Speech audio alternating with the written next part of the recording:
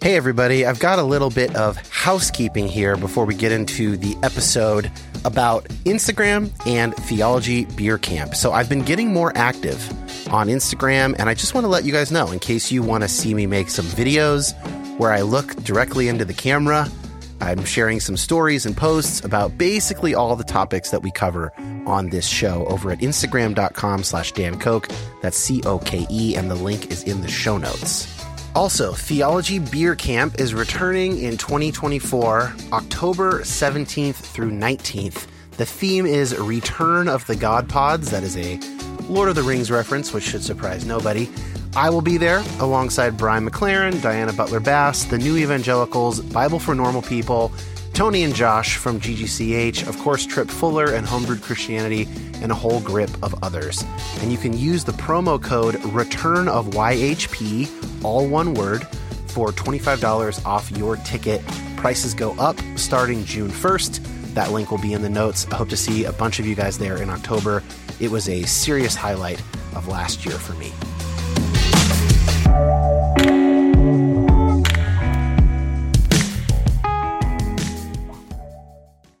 If you're listening to this podcast, you must recognize the value of asking questions. At Aramco, our questions help us engineer a better future. How can today's resources fuel our shared tomorrow? How can we deliver energy to a world that can't stop? How can we deliver one of the fuels of the future? How can we sow curiosity to harvest ingenuity? To learn more about how innovation drives us forward, visit aramco.com/poweredbyhow.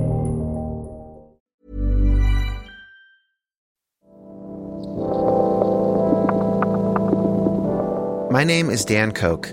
Like many of you, I've been on a complicated faith journey for a number of years now.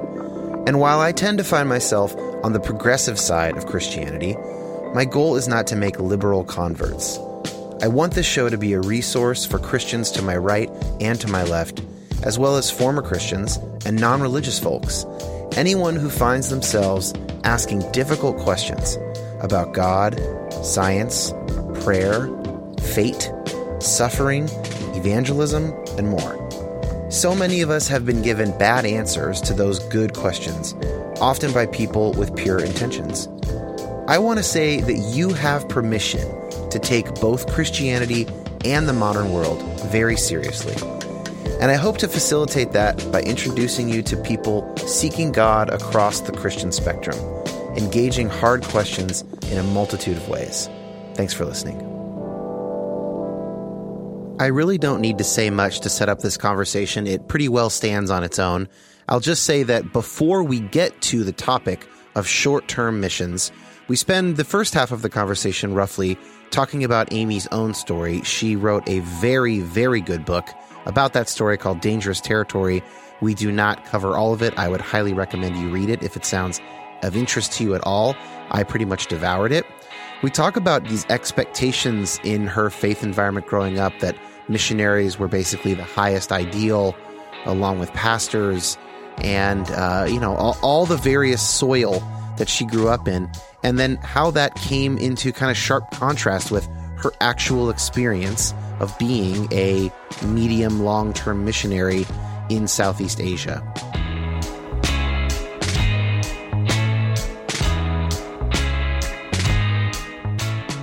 Amy Peterson, I am so stoked to have you. I want to start with a little bit of inside baseball so people know how much I like your book. A little trick of the trade.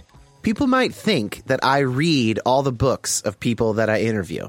I don't usually read the whole book. Some podcasters do. I believe that Trip Fuller from Homebrewed Christianity and Scott Jones from Give and Take, that they're voracious readers. They read the books. I read the introductions, and then usually the epilogue or the conclusion, and then I'll skip around, chapters that are interesting. By the way, this is a good tip. If you're wondering if you want to buy a book or not, usually what the author's going to say is in the introduction, and then you can decide if that's something that you're interested in. They're going to tell you what arguments they're going to make, especially for nonfiction. Fiction, of course, and memoir probably less true because, like, your book is a memoir. You don't want to give away the story.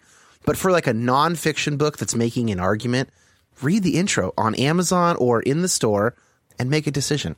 Anyway, that's all to say, I am now 85% of the way through your book as of last night, reading it, going to bed, because it is actually a great book. And I am very excited to talk to you for that reason. Well, thank you so much. That means a lot to me. I mean, the story that I tell in this book is a fast-paced, captivating story. There's CIA and police and, love and love lost and broken hearts. So I hope it's a story that keeps you reading. But also, I will just say, I hate it when books say in the introduction, in chapter 1, I'm going to argue X. In chapter 2, I'm going to argue Y. Because I'm like, why? Why do I keep reading this book? I love it because it right, respects, it makes your job really easy. But it also respects my time as a reader. There are only a handful of writers that I'll just read whatever they write because I trust them so much. And they earned that trust over time. There's a lot of books out there, right? Yeah. So, whatever. So what I want to do, basically there's 2 parts to this conversation. And if it's not a clean break, that's fine. Eventually I want to get to short-term missions. In your book, you do a few of these kind of like interludes where you basically give us some history, missionary biographies, short-term missions, long-term missions, etc. And I thought that's a really cool angle. I haven't talked about it at all. I grew up doing short-term mission trips. My wife has done like 10 of them. It's a big part of our stories. But before we do that, I want to talk about your own story without ruining the book and giving it away. Set up that conversation because I think that the conversation about short-term missions will be more productive with that background. So I'm going to start with a quote from your book. I'd grown up believing that the most important, most spiritual Christians were the pastors and missionaries. I was taught that as a woman, I couldn't be a pastor, but I preferred the missionary path anyway. Pastoring sounded like it could be boring, but missions was sure to be full of adventure, exotic destinations, and wild experiences. End quote. This is a pretty common story for female missionaries, is it not? I think that must be true, and actually has been true for 150 years, because our options of working within the church are and have been so limited. But if you choose to go overseas, you have so many more options. One of the missionaries I read about when I was researching for this book, she planted churches in Swaziland. She did everything. And then when she went back home in Norway, she wasn't allowed to speak in the church. And I experienced some things like that myself. But it's not just, this is a common story for women, but I think it's also a common story for evangelicals that we grow up hearing that sort of like the most spiritual careers are pastors and missionaries. And so you can be a Christian, but if you really want to be one of the good Christians, one of the best Christians, those are your options. You can pastor or you can be a missionary. And if you're a woman, you only have one of those options. You can be a missionary.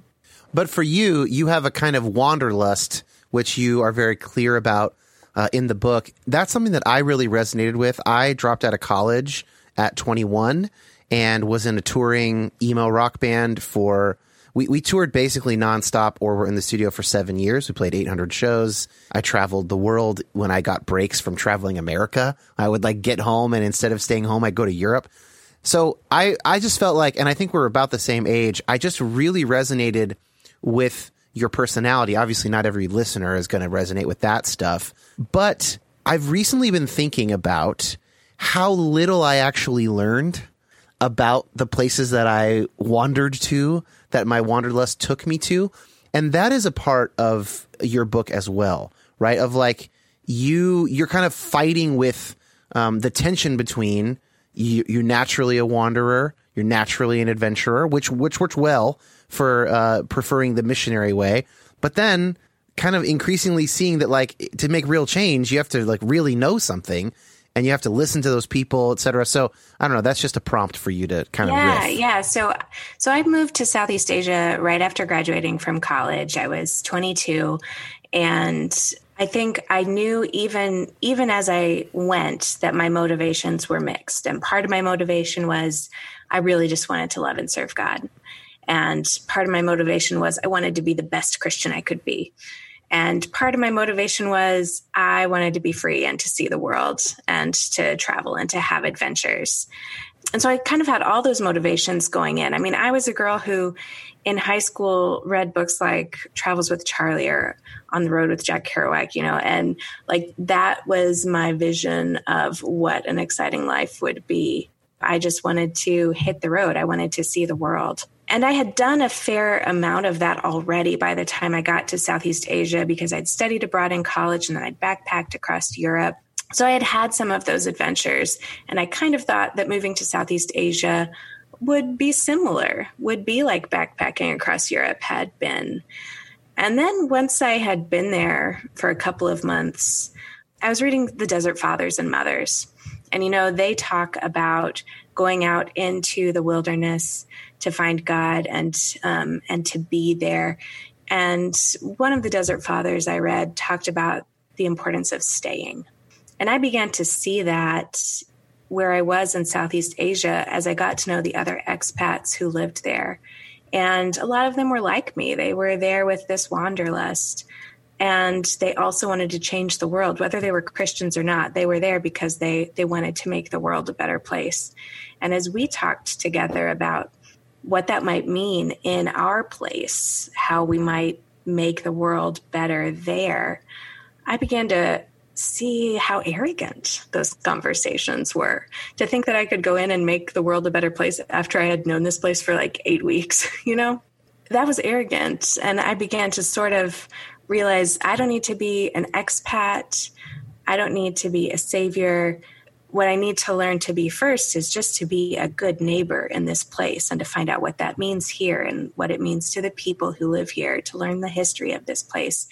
And so to really have a meaningful life, it began to feel like I needed to invest and stay and plant some roots and not always be looking for the next adventure. It might seem like that's a separate question from where we started, which is about sort of women's roles and all of that. But in my mind, there's actually a connection there, right? There's a kind of humility that was forced upon you when you went to the other country. And I would imagine that, most well-meaning and fairly mature female missionaries would have had a similar experience of being humbled by whatever place they went. Hopefully, I'm sure some of them were just as colonialistic and imperialistic as their male, Jesuit forebears from 17th century Portugal or whatever. But you would assume that plenty of them learned the same lesson. Then they come home and they find actually a similar lack of humility from certain aspects of their home culture that, of course, they don't know about the country that the missionary went to because they haven't gone. But they also don't maybe know even about like where their own patriarchal assumptions come from. And you know what I'm saying? There's a humility link. And I actually think there's a story in your book that shows this in a very humorous way to me. I'm sure it wasn't humorous to you at the time, but you were asked to make a video. Can you tell the story of making of this video and the care you put into it and all of that? Yeah, of course I will tell that story. But first, I just have to say, like, you connecting those two things, the cultural humility and the being a woman, really sparked something for me because I've often realized that it's those 2 years I spent in Southeast Asia that allowed me to like grow in so many different theological ways when I came back home, because I had seen how wide the world was and how much my assumptions and like all these sort of ingrained ideas were part of my culture, not scripture. And I've been so grateful for that experience because it has helped me so much theologically. So I think that's a really great point you made. But yes. If I could sneak one little thing in, I feel like this can never be said enough because it's such a common critique from the right toward the left. You're caving to culture. And it is assumed that there's only one culture to cave to. But there are innumerable cultures to cave to. There's regional culture. There are very few churches in Michigan who are struggling with whether to display the Confederate flag, right? Like there are Southern churches caving to that culture there's just all these different cultures. And what about the Trump-Pence culture? Who's caving to that? I mean, yada, yada, yada. But I just feel like any chance I can bring that up organically, I need to, just because it's basically argument number one against liberal Christianity. And it's It's just frankly dishonest. But okay, you're going to tell the story about the video. And this is just, I'm sorry to laugh. It's just a great little story. I'm sure it's funny to you now, but it must not have been. It was pretty painful at the time. So this was halfway through my first year, and my parents' church back home was going to have a father-daughter banquet for Valentine's Day. And they asked me if I would create a little video message that they could show at their father-daughter banquet.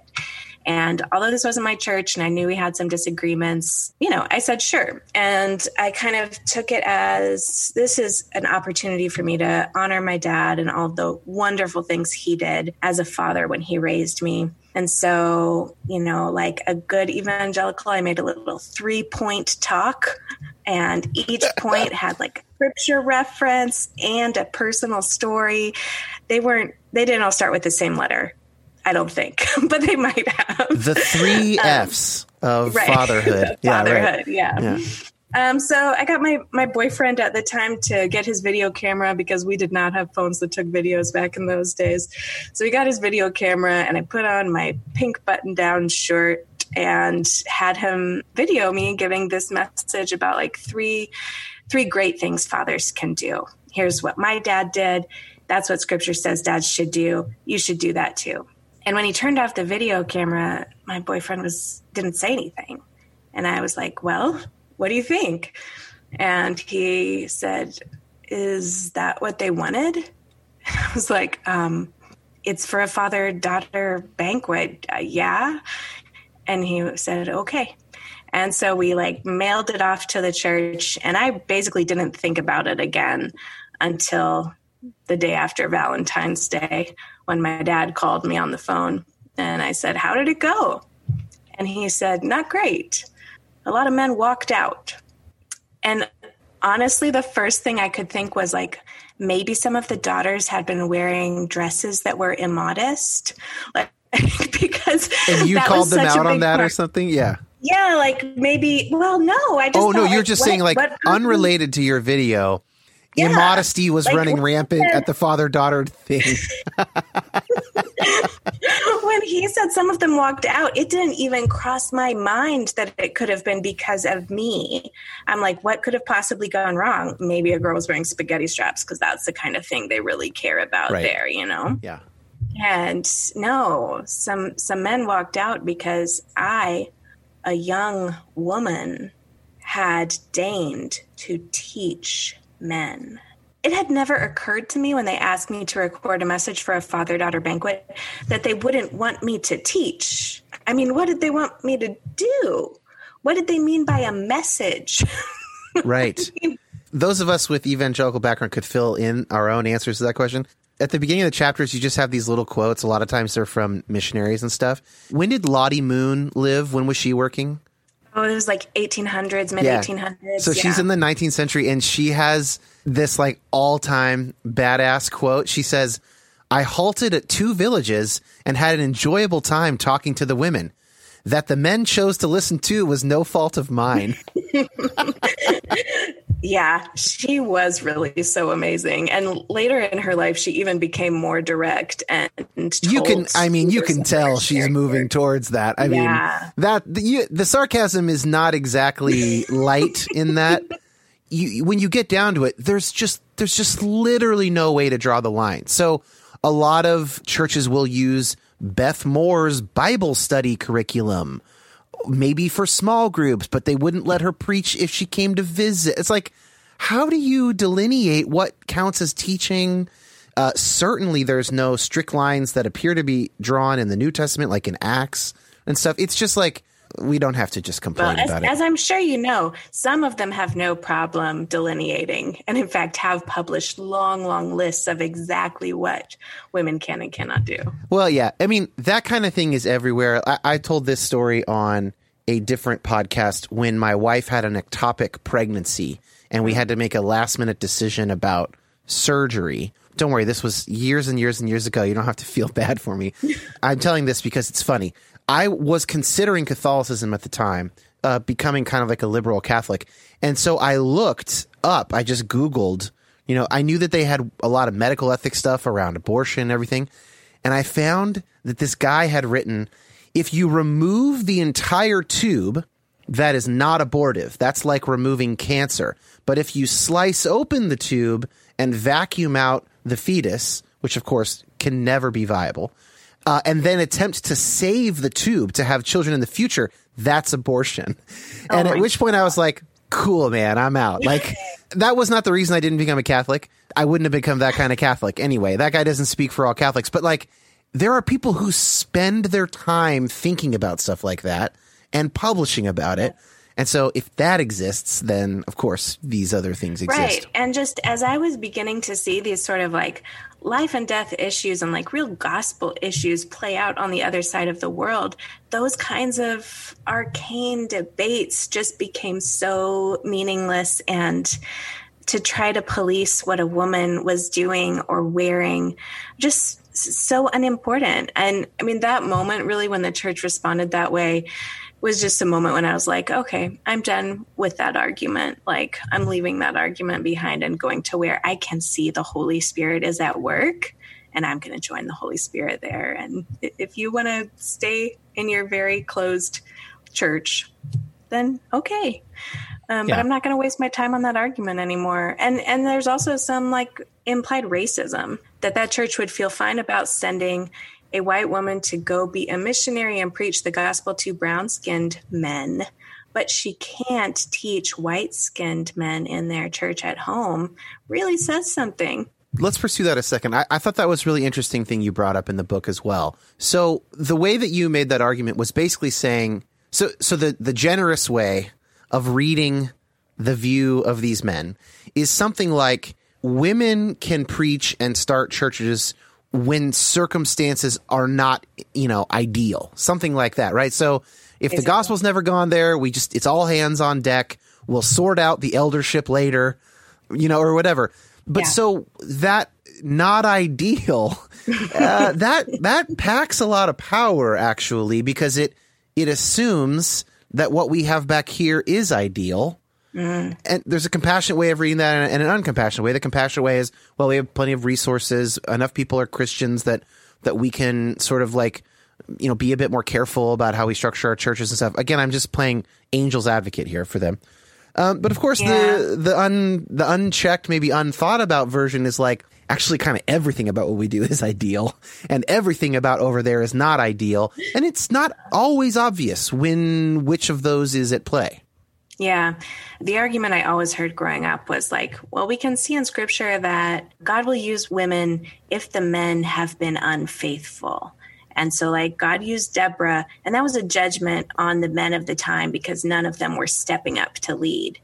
And that just like that fit in the paradigm I had been taught. And so I just kind of accepted it. And then later in life, I went and I read the story of Deborah. I'm like, there's no indication in the text that that's what was going on at all. God chose Deborah, not as a second best, not because the men had all failed. God chose Deborah. Deborah was the one God wanted. So listeners are sick of me talking about Jonathan Haidt in his book, The Righteous Mind, and the idea that basically, 8 times out of 10, the reasons we give for positions we hold are not the real reasons we hold them, but we find reasons to basically explain or justify things we already kind of feel or lean toward or feel comfortable with, something like that.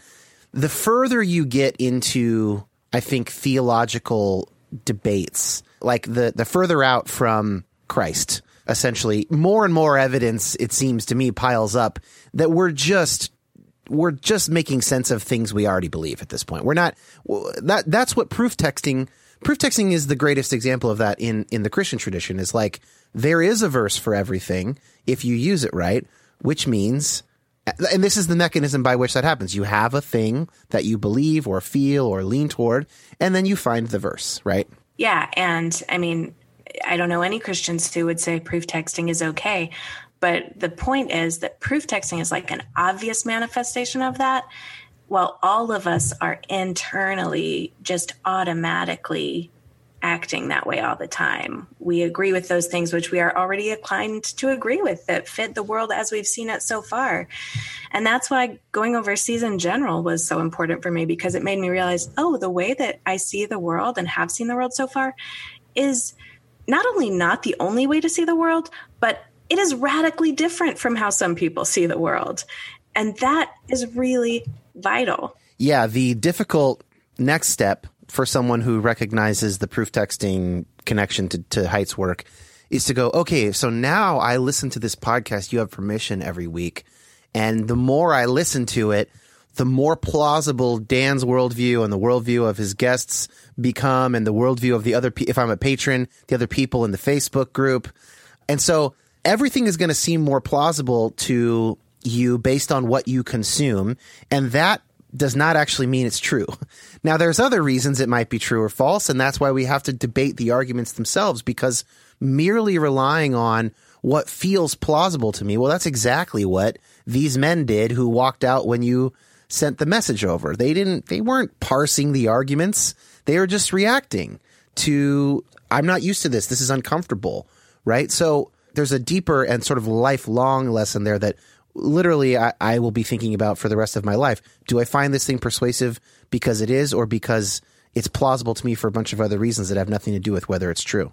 Yeah. I actually write a little bit more about this in my second book, which is called Where Goodness Still Grows. And I have a chapter. So in that book, I look at the virtues I grew up with as a child and sort of reimagine them. And one of the virtues I look at is discernment.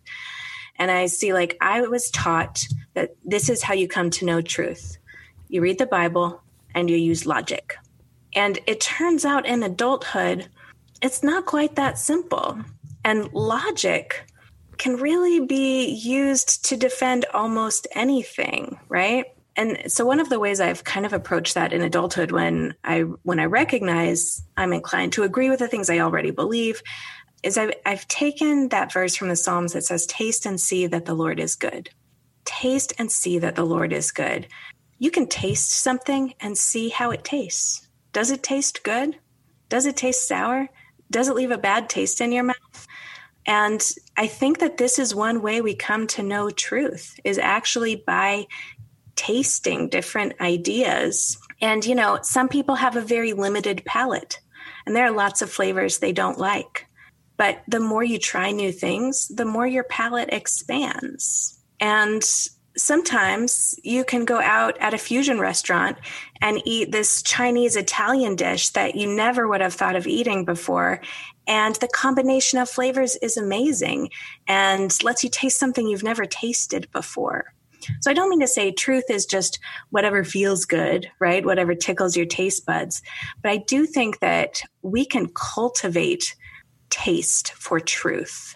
And sometimes that means tasting new things that seem gross at first, and seeing how it goes. And sometimes it means pairing ideas that wouldn't normally go together, like fusion dining, and finding out, oh, if I take this concept from Buddhism and this from my evangelical background and put them together, I see something really new and, you know, something that's actually tastes pretty delicious.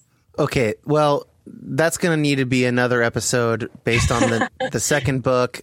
Really quick example, I've been reading through a book called Sermon on the Mount Through the Eyes of Vedanta. It's kind of been this very interesting look at this teacher who sees in Christ and his disciples something that is very common in that tradition of, like, the sort of the guru and the followers. Guru, not in a pejorative sense, that I often use it in a Western context. Not a social media guru. Yeah. Well, and I also, I use it to, like, we even have a little hashtag joke in the Facebook group, hashtag not my guru, which is me. I'm not their guru.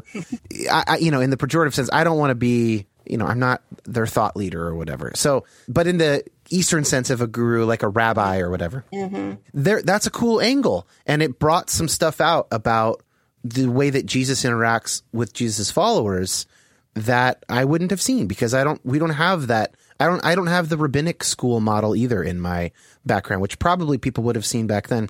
Anyway, discernment is one of my most interested in that of almost anything. So I'll get the next book. We'll do that later. let's go back to your story. Yeah. We talked about the wanderlust. There's one other thing I wanted to bring up that I really resonated with too, which is you set this up like there's the famous John Piper sermon and then book, Don't Waste Your Life. And in it, he really pushes missions. And if you can't go, then you give. And like, this is don't waste your life, bring people to Christ, basically is probably in one sentence. But part of that is about, white picket fences, 2.5 kids, retiring on golf courses, obsession with a 401k. I'm paraphrasing now from your book. That really resonates with me too. It resonated in my 20s and teens. It resonates with me now as I sit in my mortgaged house with a 401k talking to you about this. It still resonates with me. I just wanted to hear you talk a little bit about that tension, either in your story or whatever. Yeah, I mean, I couldn't buy a house until I was 30 because it made me feel so afraid. A, that I was going to be stuck and not free to go. And B, was I just succumbing to the normal American life? Yeah. So although I probably disagree with Piper about so many things, I mean, not probably, I do. There's something about what he says there that is still compelling and I think is still important, because I really think it's important for Christians to not give in to the sort of idealized American dream. And, our friend Danielle Mayfield, her most recent book really looks at some of those things, affluence and autonomy and power, and I'm forgetting the fourth one, but some of those American values that have really been sort of taken in by the church. And we act like that is what a good Christian life is, to create for yourself and your nuclear family a life that is safe and secure with a solid bank account. And I really reject that. I don't think that's what Christians are called to do. But here's part of the problem with the way that Piper and that whole season of evangelicalism almost framed it, was that they framed it like you have these two options. You can be a really super spiritual Christian and go and live a radical life. Or if you can't do that, you can stay and you can give money. So there are a couple of problems there. One is it's making this neat division between super spiritual Christians and regular Christians that is false. But the second is that it's letting the regular Christians, so-called, off the hook. It's like saying, well, we're going to send some money so that these people can do the really radical things on our behalf, and so that we can continue on with our normal, neat Christian lives here. Actually, I want to say to all Christians, not just missionaries, do something radical. And I don't think doing something radical means don't have a 401k. It's fine to have a 401k, I guess. I only just got one last year, but it does mean don't just accept and embrace these American standards that you see around you. I mean, question those things. I'm still pretty radical on that front. There's something so interesting and complex at the heart of this issue. I just want to see if we can kind of get at it. Yeah. So on the one hand, I think that what motivates the main thrust here of be a radical, convert people, or at least give money is sort of the eternal stakes. So theologically, that's what motivates it, right? Is we're talking about hell. So, all these pleasures of American life are just sort of nothing compared to people going to hell. So let's work on that. So that's on the one hand. That motivates it for me. But I do agree that for us, it's not what motivates. Yeah, that's not what motivates it for me either. Yeah, I'm saying that's ostensibly the theological motivation, and to some degree, actually is the theological motivation. Yeah. But then there is, I think, really strong evidence that that's not really the main motivator for most people, because as came up on a previous episode called the Hell Anxiety Scale with a couple of sociologists, very few people live their lives as if they really believe that their non-Christian neighbors are going to hell. For instance, if you did believe that, you would be going door to door. You would not be just living your 40-hour-a-week job and sending your kids to college. You wouldn't do that stuff because it's all bullshit in comparison. Yeah. So no one does it, right? Or very, very few people. And the people who do, there's maybe even reason to believe that they're mentally unstable. That's another wrinkle. The hell anxiety has caused mental instability. But it certainly has for a lot of people. Yeah. And for me, like, it was the rapture, and that's its own thing, and listeners know all about that. But so I'm trying to thread a needle here, but maybe you can help me by just responding to those two things, and we'll see where we get. Ooh, I don't know if we can thread this needle in this podcast. This question is so big. Yeah, but there's okay. We can't solve it or anything, but I'm just trying to like get at attention. So the traditional psychological explanation for the fact that people don't go around going door to door or whatever is that, like, we just can't live that way. Like, we can't live in a constant state of heightened feelings and awareness. Like, we talked about this on the Hell Anxiety episode, that, like, there is actually sort of a psychic limit after which you can't imagine the benefits of heaven and you can't imagine the costs of hell. Like, you maybe can imagine 100 years of pain. You could sort of get your mind around that. You really can't. You could maybe really imagine a couple hours of pain at the most.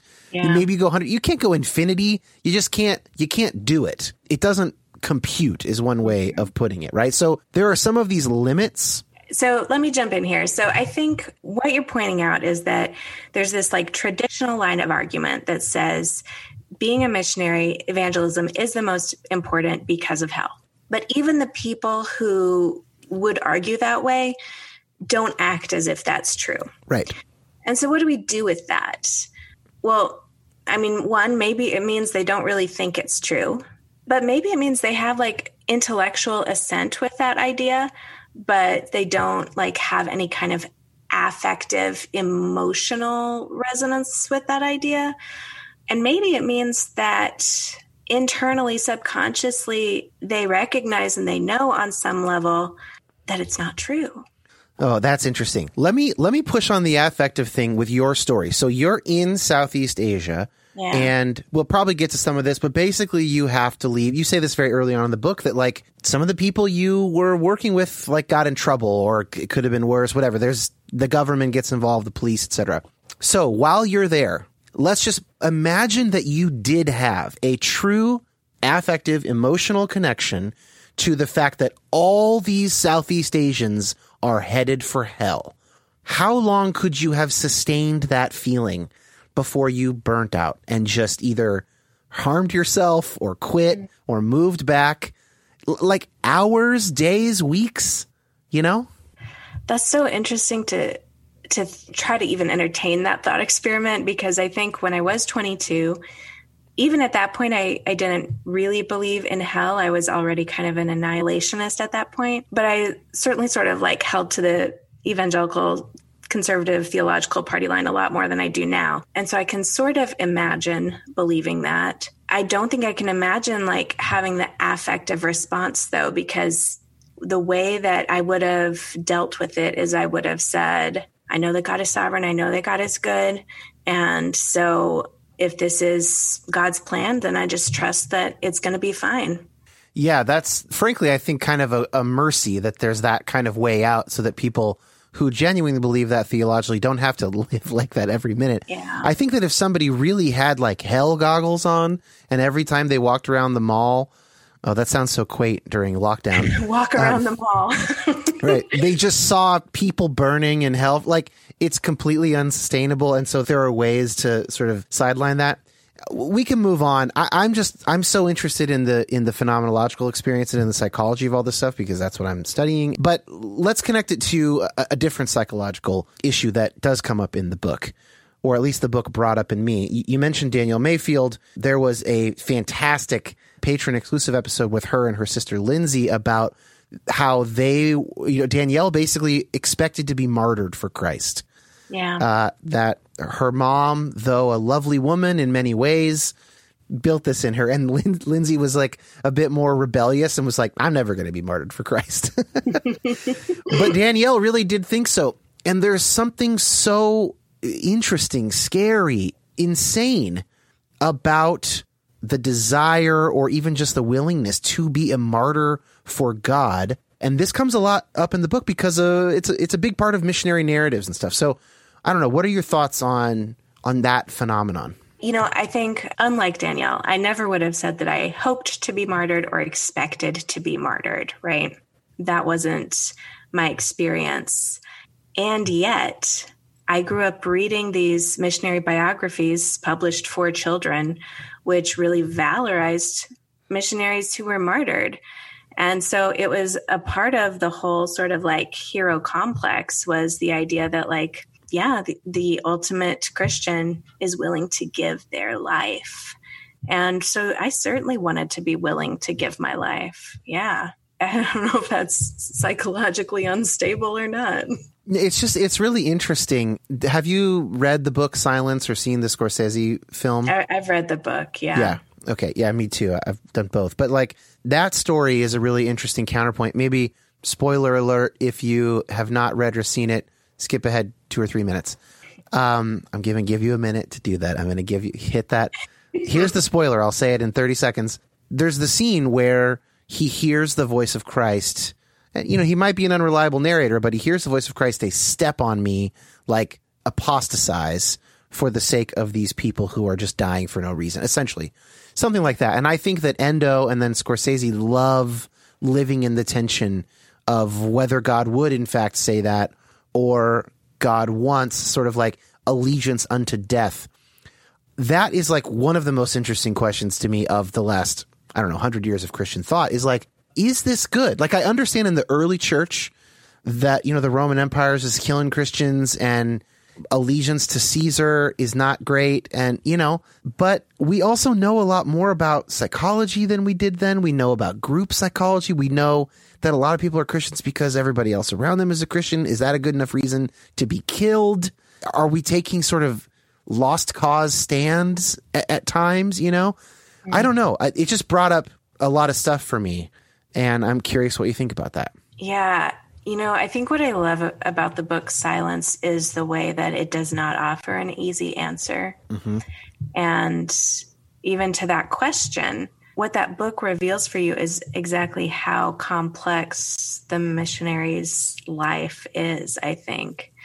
And, I listened to your recent interview with Jim and Brianna, whom I love. And I had to laugh when they were talking about like what they can and can't tell supporters.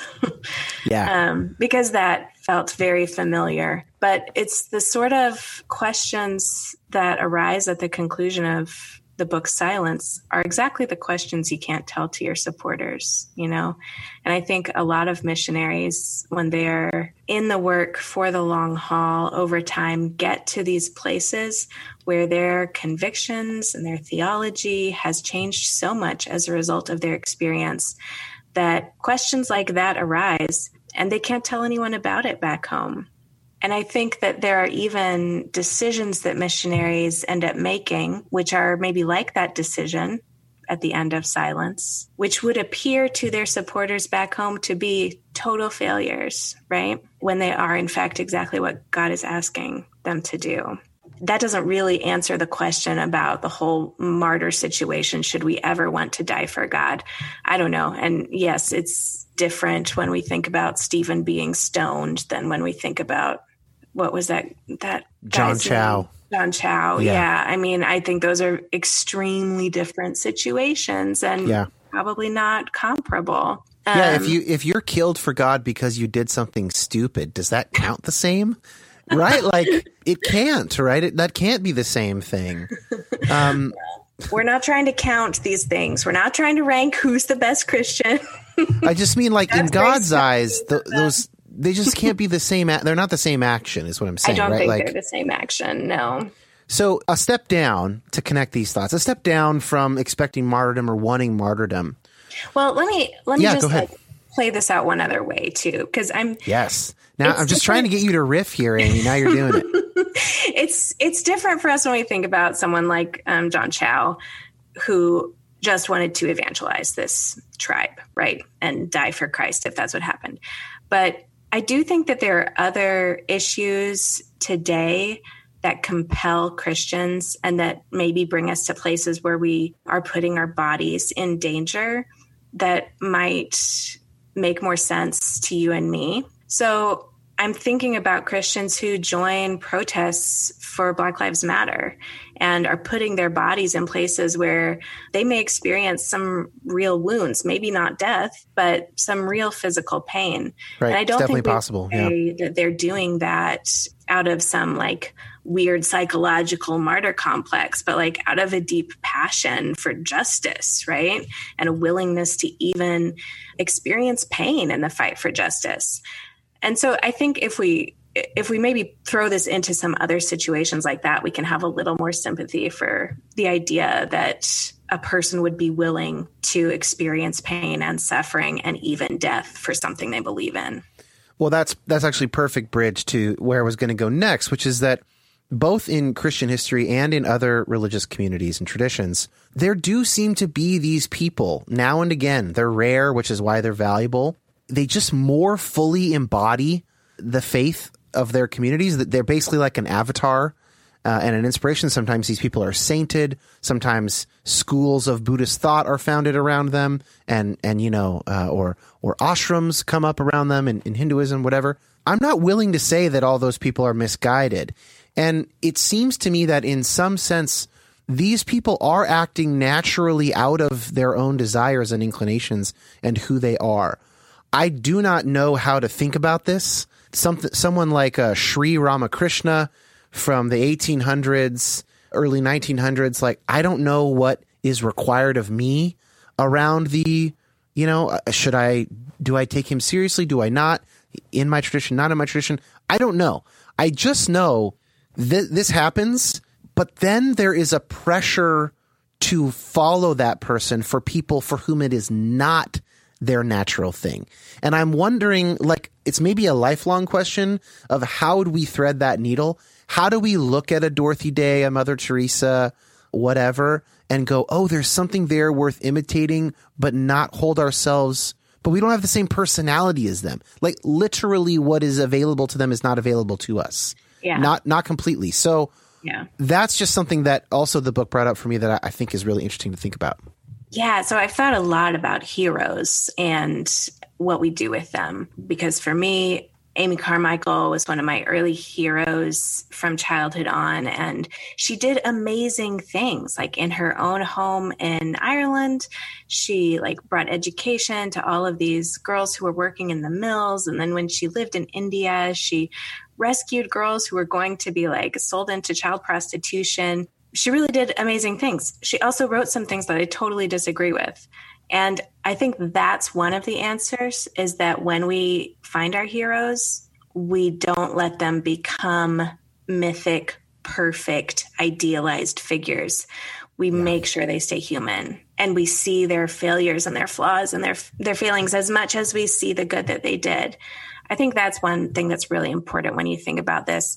And I think the other thing is it's a question of motivations. So I liked in an email, you compared this sort of to like researchers and a Nobel Prize winner. That's my next question. Just go there for me. Okay, great. Right. So you pointed out that like lots of people do the research that ends up in one person being recognized with a Nobel Prize. And so to me, what matters there is that when you're doing your research, you're not doing it so that you win a Nobel Prize. You're doing it for love. Basically, I think everything we do, we should do for love. And so it's similar with missionaries or with spiritual life. You don't do what you're doing because you hope to become a martyr, a hero, one of the ones who has hundreds of thousands of followers. You do what you're doing because of love. Yeah. So the connection there is also just to my training now as a psychologist, or working toward it. I'm still 4 years away from being officially a psychologist. And we're learning right now how to read research papers, and just the insane work it takes to find the smallest thing that is one little piece building to something bigger, and nobody who, other than the very first people to do something in a field, are entirely discovering things newly. And even then, they probably have language they're borrowing from other fields and stuff that other work people have done. We're all standing on shoulders. And that, I think, is so related to like fancy missionary, capital F, capital M, as opposed to someone who just lives in a place, does the work. I really think it's the same thing. Like, and I think that it's a thoroughly Christian idea. And this is actually one of the places of the greatest consonance between science and Christianity is this idea of humility, of like, hey, you know what? Do your part. It is not about reward. It's not about ego. It's not about favoritism and being the famous wealthy guy. It's like you just keep putting in the work, keep showing up. Yeah, and this sort of answers the question about like the desire to be a martyr. Jesus never asked us to desire to be a martyr. I mean, Paul wrote, make it your ambition to lead a quiet life, to mind your own business and to work with your hands. Jesus said, love God and love your neighbors, right? So I think that that's what we're called to, a kind of life of humble, rooted love. And it may lead to something that people call great, and it may not. And that's not really the point. So this is the one thread I want to continue on before we hit short-term missions. So there's a quote in your book from William Carey, another missionary, and he says, expect great things from God, attempt great things for God, end quote. But in relation to what we're talking about, it's like, what counts as great things? Does working on myself count as a great thing? I mean, I would argue that like almost nothing ever happens without people first working on themselves and being able, basically getting the logs out of their own eye, seeing the world more clearly so that they can actually see what God wants of them. I don't know. What do you think about that?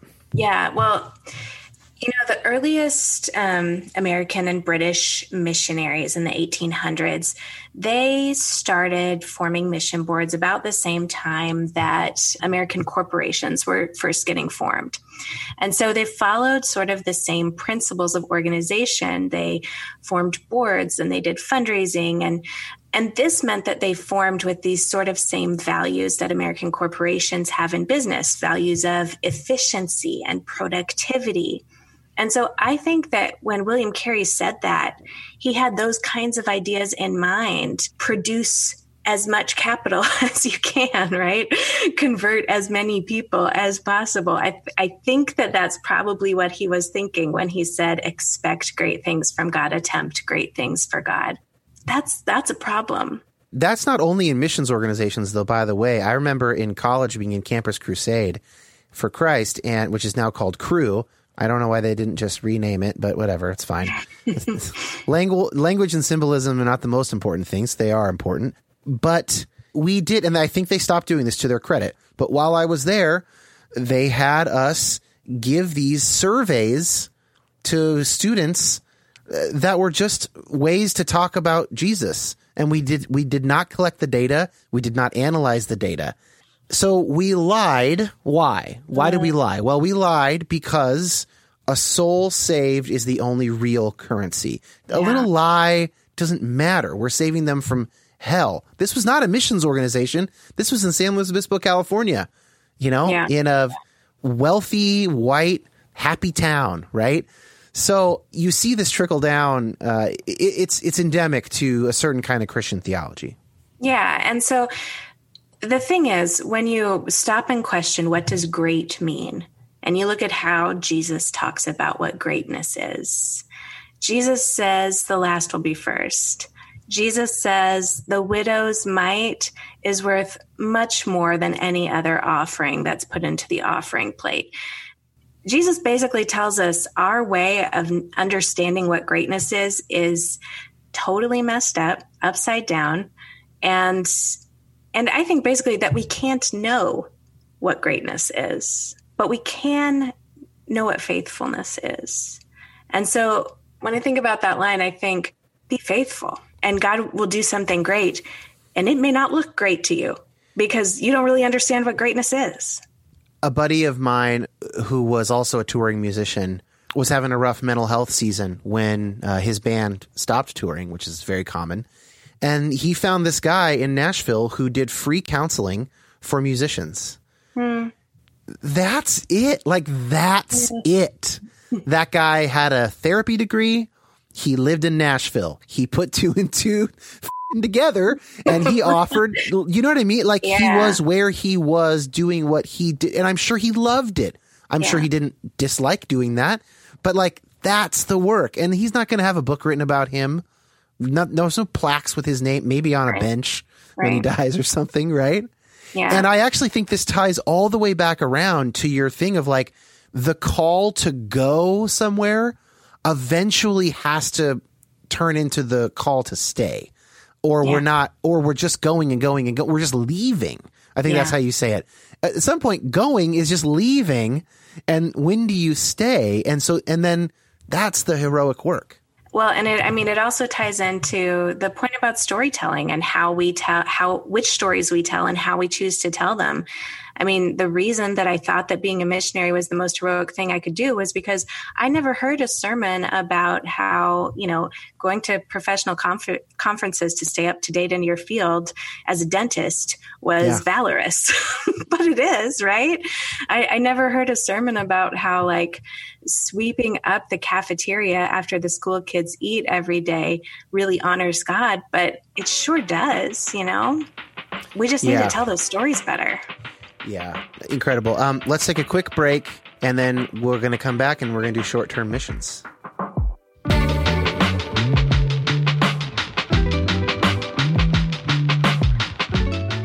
There is a group of people that support this show financially. Officially, they're called patrons, but on the Facebook group, we like to call them permissionaries. I don't remember who came up with that, but that's my favorite of the names offered. And those people give $5 a month, occasionally more, and they get, in exchange for that, admittance to that patron-only Facebook group, which has become such an awesome little community, as well as at least 2 exclusive episodes per month. And the most recent one that just came out a couple days ago is about the historical Jesus. This is a topic that I don't know if I have avoided it. That might be too strong a word, but I have not rushed to its arms, let's say it that way. It's a complicated topic. I am dimly aware of the kind of scholarship around this question of who was the historical Jesus of Nazareth, what can we know about him and what can't we know. It's complex. I know that people disagree quite a bit. It also maybe matters a ton, and it's something that I don't want to do lightly. So I used the more open concept of the patron episodes to talk with a friend of mine who is a peer who has done a lot more reading than I have, and just kind of start that conversation. So we do a little verbal processing. He also kind of walks us through his understanding of where the quest for the historical Jesus has been and where it is today, and some of the big questions that get kicked around in that world. It's a nice long conversation, about an hour and a half long. We really covered a lot of ground. I found it quite helpful, and it helped me kind of get ready for a proper episode. Anyway, that's the most recent of these exclusive episodes. If you'd like to hear that or any of the previous ones, you can become a patron at patreon.com/DanKoch or youhavepermissionpod.com and click Become a Patron. Those links are in the show notes. There is a sliding scale if finances are rough for you right now. And given COVID, the lockdown, the change in unemployment benefits, all that stuff, I'm not surprised if that's the case, and you don't need to feel any shame about that. If that's you, email me at youhavepermissionpodcast@gmail.com. Okay, back to the episode.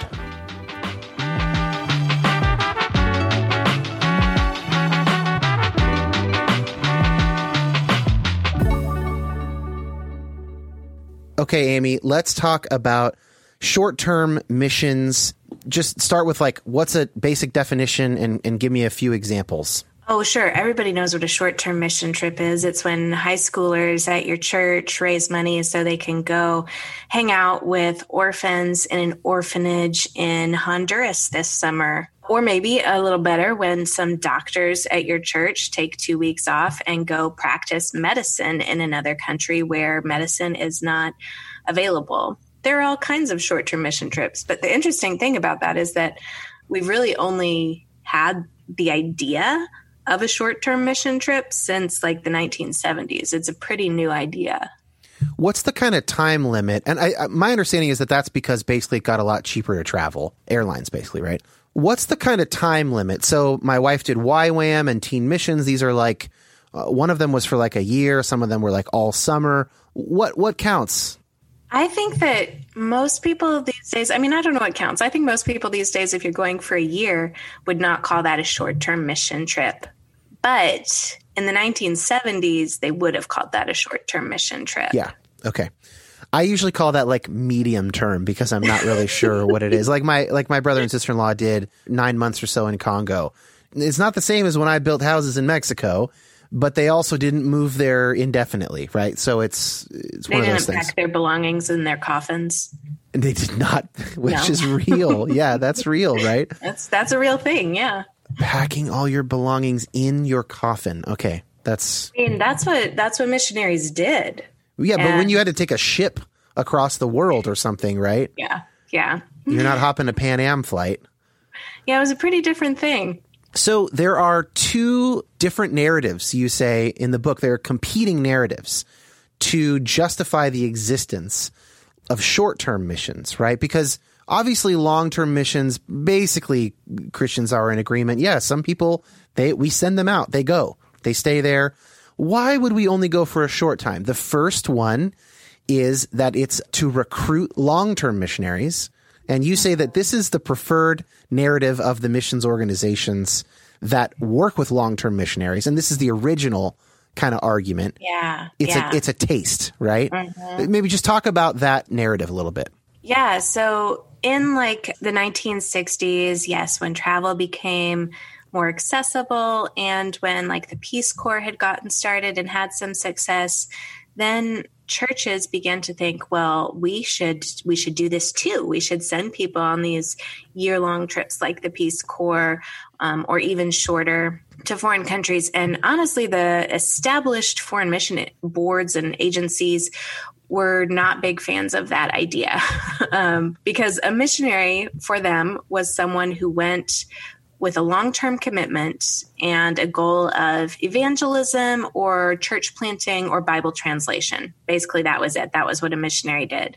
Some of these shorter-term trips tended to have more of a focus on the physical needs of people. So like we've talked about building houses or schools or working with orphans, dealing with hunger issues, and they were shorter. So the established mission boards sort of said, okay, we'll go along with this, but we're not going to call like those people who come for 1 year missionaries. They're potential missionaries or they're missionaries in training.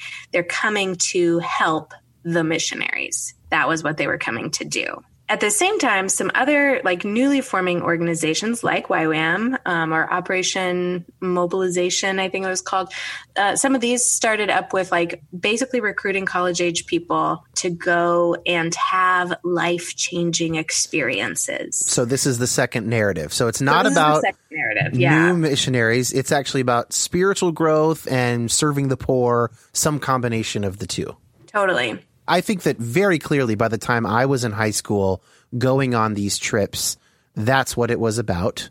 It was certainly about actually building the houses. And of course, it was about building our own communities, seeing more of the world. And we'll get to this. It was successful at that in my experience. Yeah. I think that probably I should ask my wife. I should have asked her before, but something like YWAM, I think there was some like maybe missions is for you. That one seems to be maybe having both of those. Yeah, I think that's true. I think narratives. They were trying to recruit long-term missionaries. Yeah. I think it was really more when the churches and the youth groups sort of co-opted the idea of the short-term mission trip that it became about spiritual growth for the ones who went and having a spiritual experience.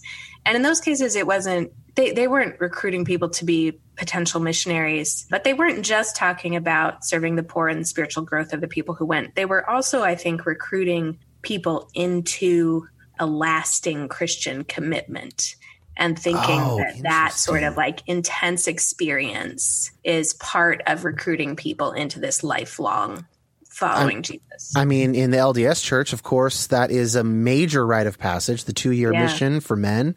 And arguably it works. I mean, I would say from a psychological perspective, that's quite cunning. It probably does do that. I don't think you mean cunning in like a manipulative, canny, whatever. Maybe that's the word I wanted. Just it's psychologically sophisticated to say, and in fact, churches are always trying to do this, and I think they ought to do this. That like if you're in a religious community, you have experiences with each other, with your group that increase the bond. That leads to a greater cloud of witnesses for raising your children. It leads to more friendships, social resources. These are basically good things. So I think it probably does work that way. Now, we may get to at what cost. Well, that's what we're going to get to. But I mean, I have no problem with the idea that it's a deeper baptism. It's a second baptism into a kind of Christian commitment that makes sense to me, whether or not I would want my kid to do it or whatever. Right. I absolutely think that like shared experiences like that are an important part of Christian discipleship and really valuable and good in many ways. Now, are the short-term trips as we do them good means of experiential discipleship? Not always. And also, should they be called mission trips? Usually, right. I would say no. Let's get to that. But I want to talk about this idea you have around this in the book that I thought was very astute. So you said that when we say kind of one of these canned phrases like, they taught me more than I taught them, okay? Which, by the way, is something that I have not only said, but is accurate. Like that has been true for me. Yeah. Certainly, I didn't teach them shit, and I learned some. I mean, that's right. Yeah. Undeniably, that's true.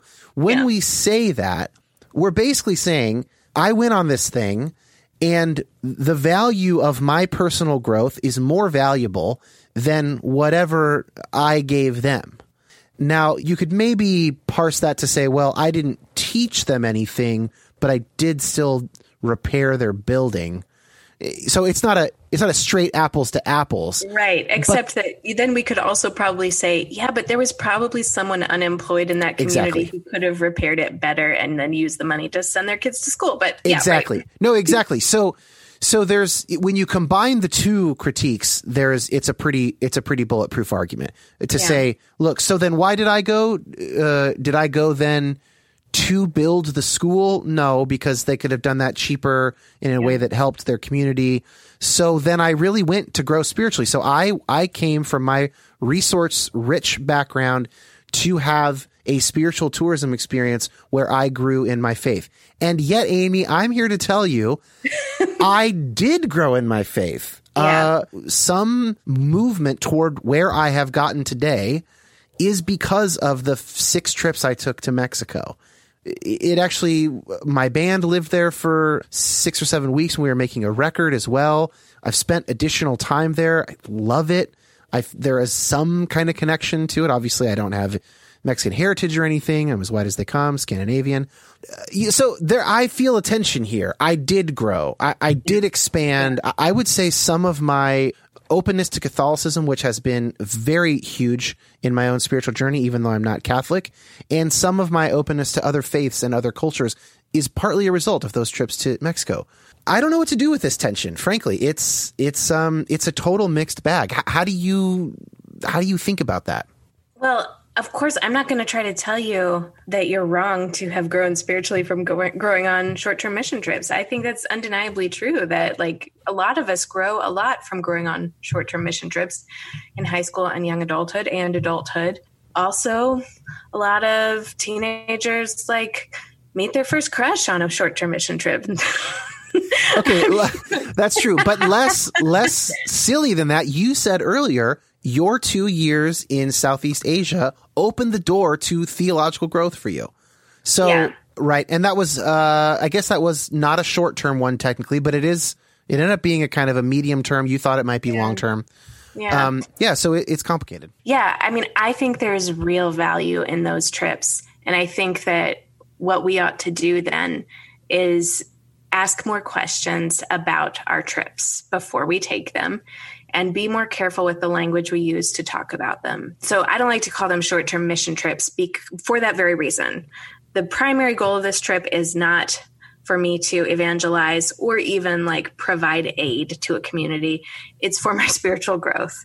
So this is not about mission, whatever that really means. So maybe some people have suggested, why don't we call it a vision trip? Why don't you, instead of asking people to support you financially so you can take the light into a dark place as if God's light isn't already there, why don't you say, would you like to support me financially so that I can go see how God is at work in this other part of the world and learn from Christians there? that would be a much more honest way of talking about what the trips are. And you would I think that raise would a lot change. less money because people are like, what? You're going to learn from Mexican Christians? Aren't they Catholic or Pentecostal or, Yeah. but that's good. That sort of shows some of that supremacy that is at work there, right? Totally. And yes, you may raise less money. That's true. But also you might be initiating some thoughts for your supporters or people who read your letter that they need to be having. Yeah. Of course. Yeah. Start some conversations. We actually haven't talked a lot about the pitfalls. And I don't want to shortchange that. So you did mention, look, if there is tangible work that's done on these trips, it can almost always be more efficiently done in a more helpful way to the community to just give money to some local people, right? These countries do not have 4% unemployment. That's not the places that we're going, right? Where it's not America, where we actually have to bring in the cheap labor to do the work that we don't want to do. That's not what's going on. So that's one pitfall, but that's not the only one that you mentioned. What are some of the other worries? There are so many where to begin. I mean, one of the worries is that when we go in and fix a problem a community has, and then we leave again, we leave that community feeling really disempowered. Andy Crouch, some of whose work I like, he says we've flown in like little gods, solved a problem, and flown away again without establishing any relationship. And then we're leaving this community feeling disempowered, feeling ill-equipped. And the gospel is actually about relational flourishing. And so, they may have needed that work done, but we've done it in a way that was totally impersonal and dehumanizing, actually. So that's one of the pitfalls. I mean, another one of the pitfalls is that a lot of churches don't really do their homework. And so they'll send short-term teams in to do work that maybe the Western church has decided is needed when locals actually don't see that as a need. Another pitfall is that sometimes they partner with organizations that are scams. Like I've heard of many churches sending money and teams to orphanages, which are actually fronts for some pretty terrible things. But if you only go in for 2 weeks every summer, you can be fooled pretty easily. So there are just all kinds of pitfalls, really. You said the gospel is about relational flourishing. That's such a beautiful and interesting phrase. Can you, and maybe this is from the other book, and I apologize, but can you what do you mean by that? Like, and what's the evidence for that view, and what does that really mean? Jesus came because God wants to reconcile all things to God's self. And so in Jesus, we are reconciled to God. That's a relationship. Through Jesus, we can also be reconciled to each other. That's flourishing in our relationships. But also through Jesus, we're reconciled to the earth and the plants and the animals that suffer the curse just as we do. So really, I think the wholeness that Jesus offers us is the wholeness of restored, reconciled relationships to our land, to our brothers and sisters in humanity, and to God. That's what I see the gospel as offering us. That's interesting because flourishing comes up a lot in the psychological world, right? Like that's essentially what we're trying to get our clients to experience. And I guess one step beyond that would be even in being a psychologist and speaking with organizations or churches about their communication and their language and their activities. It ultimately comes down to human flourishing. And I've been trying to figure out how to make sense of that with my faith. In some sense, I'm rabbit trailing here, but I think you'll find it interesting that, when I first came across that language, I was like, flourishing. Well, that's cool, but that's not salvation. That's not, and even when I had moved past it all being about heaven and hell, theologically, I just was like, I was looking for bridges. And so the connection between flourishing and reconciliation is really good because there are no Christian denominations that don't have some aspect of reconciliation, right? Catholics have confession, Protestants have, atonement. I mean, everybody has atonement in their own way, but, even penal substitutionary atonement is reconciliation. You could use that as a model, with more Reformed Christians. That's just really good. I'm just kind of verbally processing here and thanking you for that. Yeah, sure. I'm fascinated to hear you say that you were struggling to connect flourishing and salvation, because that seems like the most natural connection in the world to me. Well, I would say flourishing and sanctification is an obvious connection. Mm-hmm. If we separate out, in classic theology, salvation being the sort of the status, the moment, the justification. That's the light switch one, and then the sanctification being the ongoing. Of course, that's flourishing is a perfectly good word for that. Flourishing in your relationship with God or with Christ or whatever. I don't want to overstate that. I'm not sitting in my classes worried about how to make sense of this. A lot of the integration stuff that I have seen of kind of classic evangelicalism and psychology is actually not very good at doing this, at making this connection. And liberal theologians are a lot more clear that human flourishing is part of what they're doing, or even sort of moderate theologians like Miroslav Volf, who I just had on the show, and his work is all about flourishing. But you just didn't get that language growing up evangelical. It was a lot more about, are you in or out? Are you saved or not? Are you sure? Do you know where you'd go tonight? That is, if you died tonight, rather, that is the ultimate binary light switch question you could ask somebody, right? Yeah. Yeah. But when I think about God's promised kingdom, I think about the prophetic promises, like in Micah 4:4, where, or 4:3-4, where we're beating our swords into plowshares, and where every person has their own vine and fig tree and no one will make them afraid.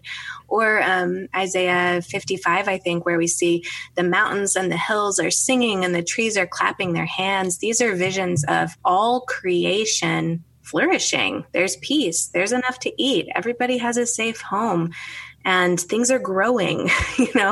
That's the end goal. And I guess anymore, I can't really separate salvation, the moment, the light switch, the point of justification from that larger vision that I think is the ultimate goal of it all. Yeah, I don't either in my own theology anymore. But Amy, you're forgetting the order of things. Before that happens, Jesus comes and blows up the entire world and kills everybody. And most people go to hell, and then we get that. Actually, most of that's not in my theology anymore. Yeah. So last two things. So the last thing I'm going to ask you is just about today. You say some interesting stuff in the book about your growth and change, and I want to ask one final follow-up. But before that, just put some language on it. So you can use me as a test case because I've mentioned 6 mission trips to Mexico or whatever, or you could use my wife doing YWAM.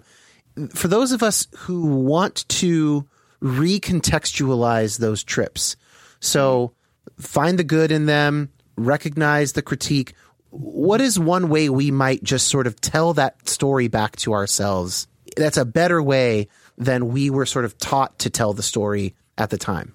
That's such an interesting way of framing that question.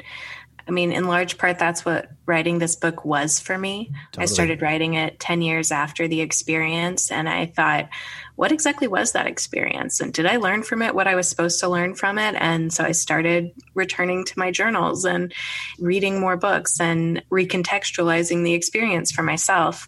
I think it's really important to approach your story and your past self with a lot of compassion and with a lot of gratitude. I think those are both key elements as you sort of rethink those experiences. And then also with a lot of curiosity.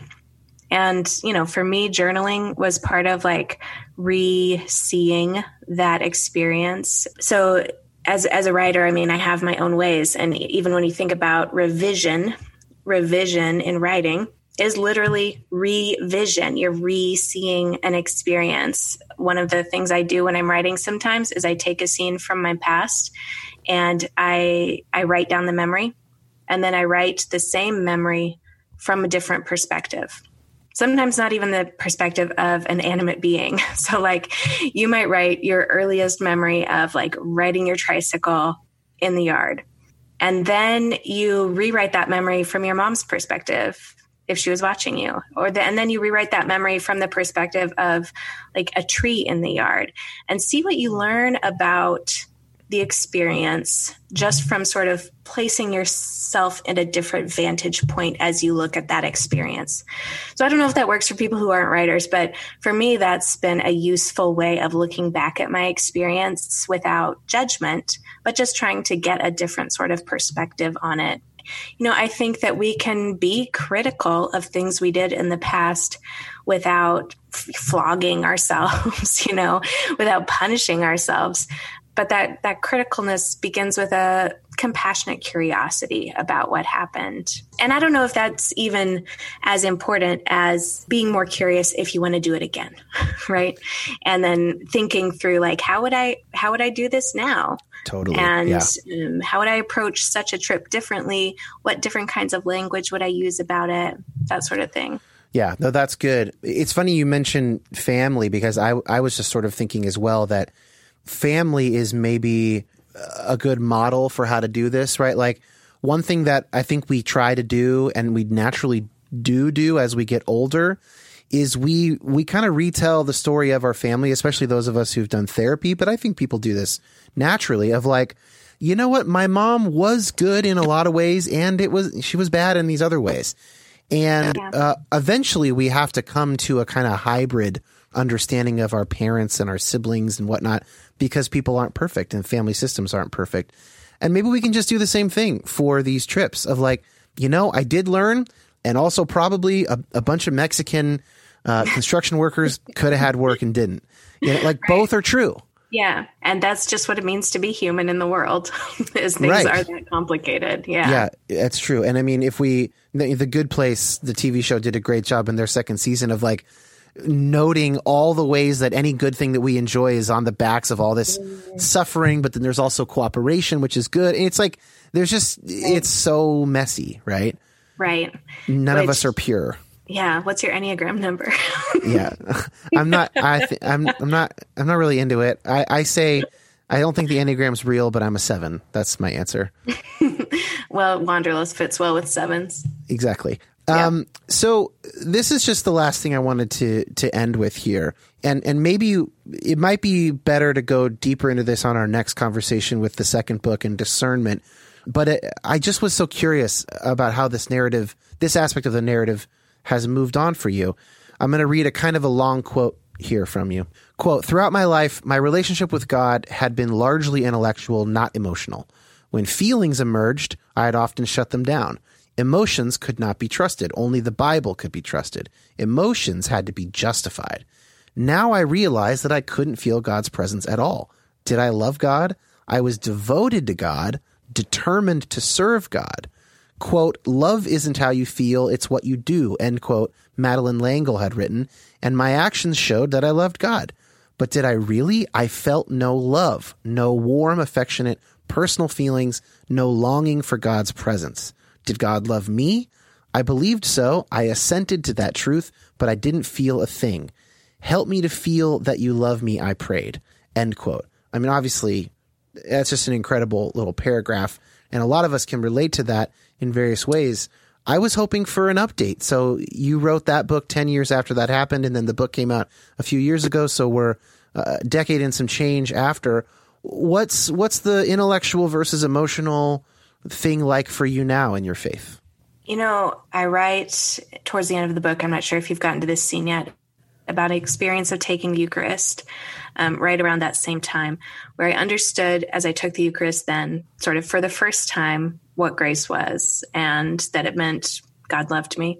And I understood that intellectually before then, but that was an experience where I understood and felt for the first time that God loved me, and I didn't need to add anything to the statement. I didn't need to say, God loves me, so I will go to Southeast Asia. God loves me, but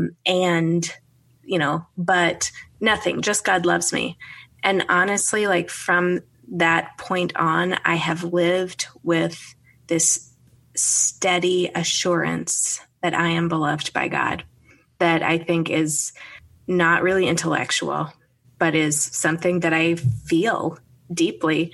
So in some sense, that prayer has been answered in a way that feels supernatural. I live every day with this steady assurance that I am beloved by God. And that's the foundation of basically all that I am and all that I do. Do I love God? Do I feel warm, affectionate feelings of desire for God? Not really. Sometimes, some days. Yeah. I don't really think that's the point. I think the point is far more that I am loved by God. And the ways in which I do manage to love God in some faltering, half-assed kind of way, they're a gift from God as well. But God loves me. That's all I need. As for the intellectual stuff, I've gotten a lot better at trusting my emotions, trusting my intuition, knowing through my body and my feelings as well as just my mind. I read in college, I think it's Frederick Buechner, he talks about some days I wake up and I believe in God, and some days I wake up and I don't believe in God, and all of those days I just keep going. And I felt that then, and I still feel that now. Some days I wake up and I think, this whole thing sounds so batshit crazy. Like, what is this story? Yeah. Right? Even on those days, I still believe. And that's like not an intellectual assent almost. It's something much deeper than that. That is just like not leaving. I believe that I am held by God. I believe that I am beloved by God. And that's kind of where I am now. Amy, thank you so much for your time. The book's called Dangerous Territory, My Misguided Quest to Save the World. Did I get that right? Yeah, you got it. There will be a link to that in the show notes, of course. And what's the newer book called? The newer book is called Where Goodness Still Grows, Reclaiming Virtue in an Age of Hypocrisy. I'll have links to both of those, and we will, at some point in the future, have a conversation about that book, specifically around discernment, at least as a big part of that, because I'm fascinated by that. And yeah, I look forward to that. Thank you so much. This was a great conversation. I enjoyed it. I'll also have a link to your Twitter and stuff like that, so if people want to follow you. All right. Have a good day. You too.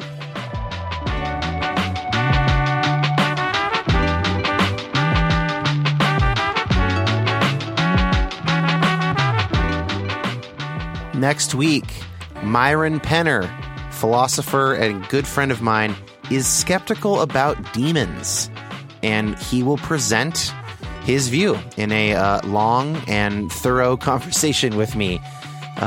This week, thank you to Josh Gilbert for editing my conversation with Amy. He's available, folks, for podcast work, and his email is in the show notes, as well as both of those books that Amy has written. Again, I can't recommend Dangerous Territory highly enough. Patrons, thank you. You're the best. And if you'd like to become a patron, join those best people. You can at patreon.com/Dan Koch or youhavepermissionpod.com and click Become a Patron. You can email me with whatever you want at youhavepermissionpodcast@gmail.com. And we'll see you next week for some demons and a little Easter egg to look forward to. I wrote a special custom piece of music for Myron's intro and outro music next week. I wonder if you could guess what genre it is. All right. See you guys then.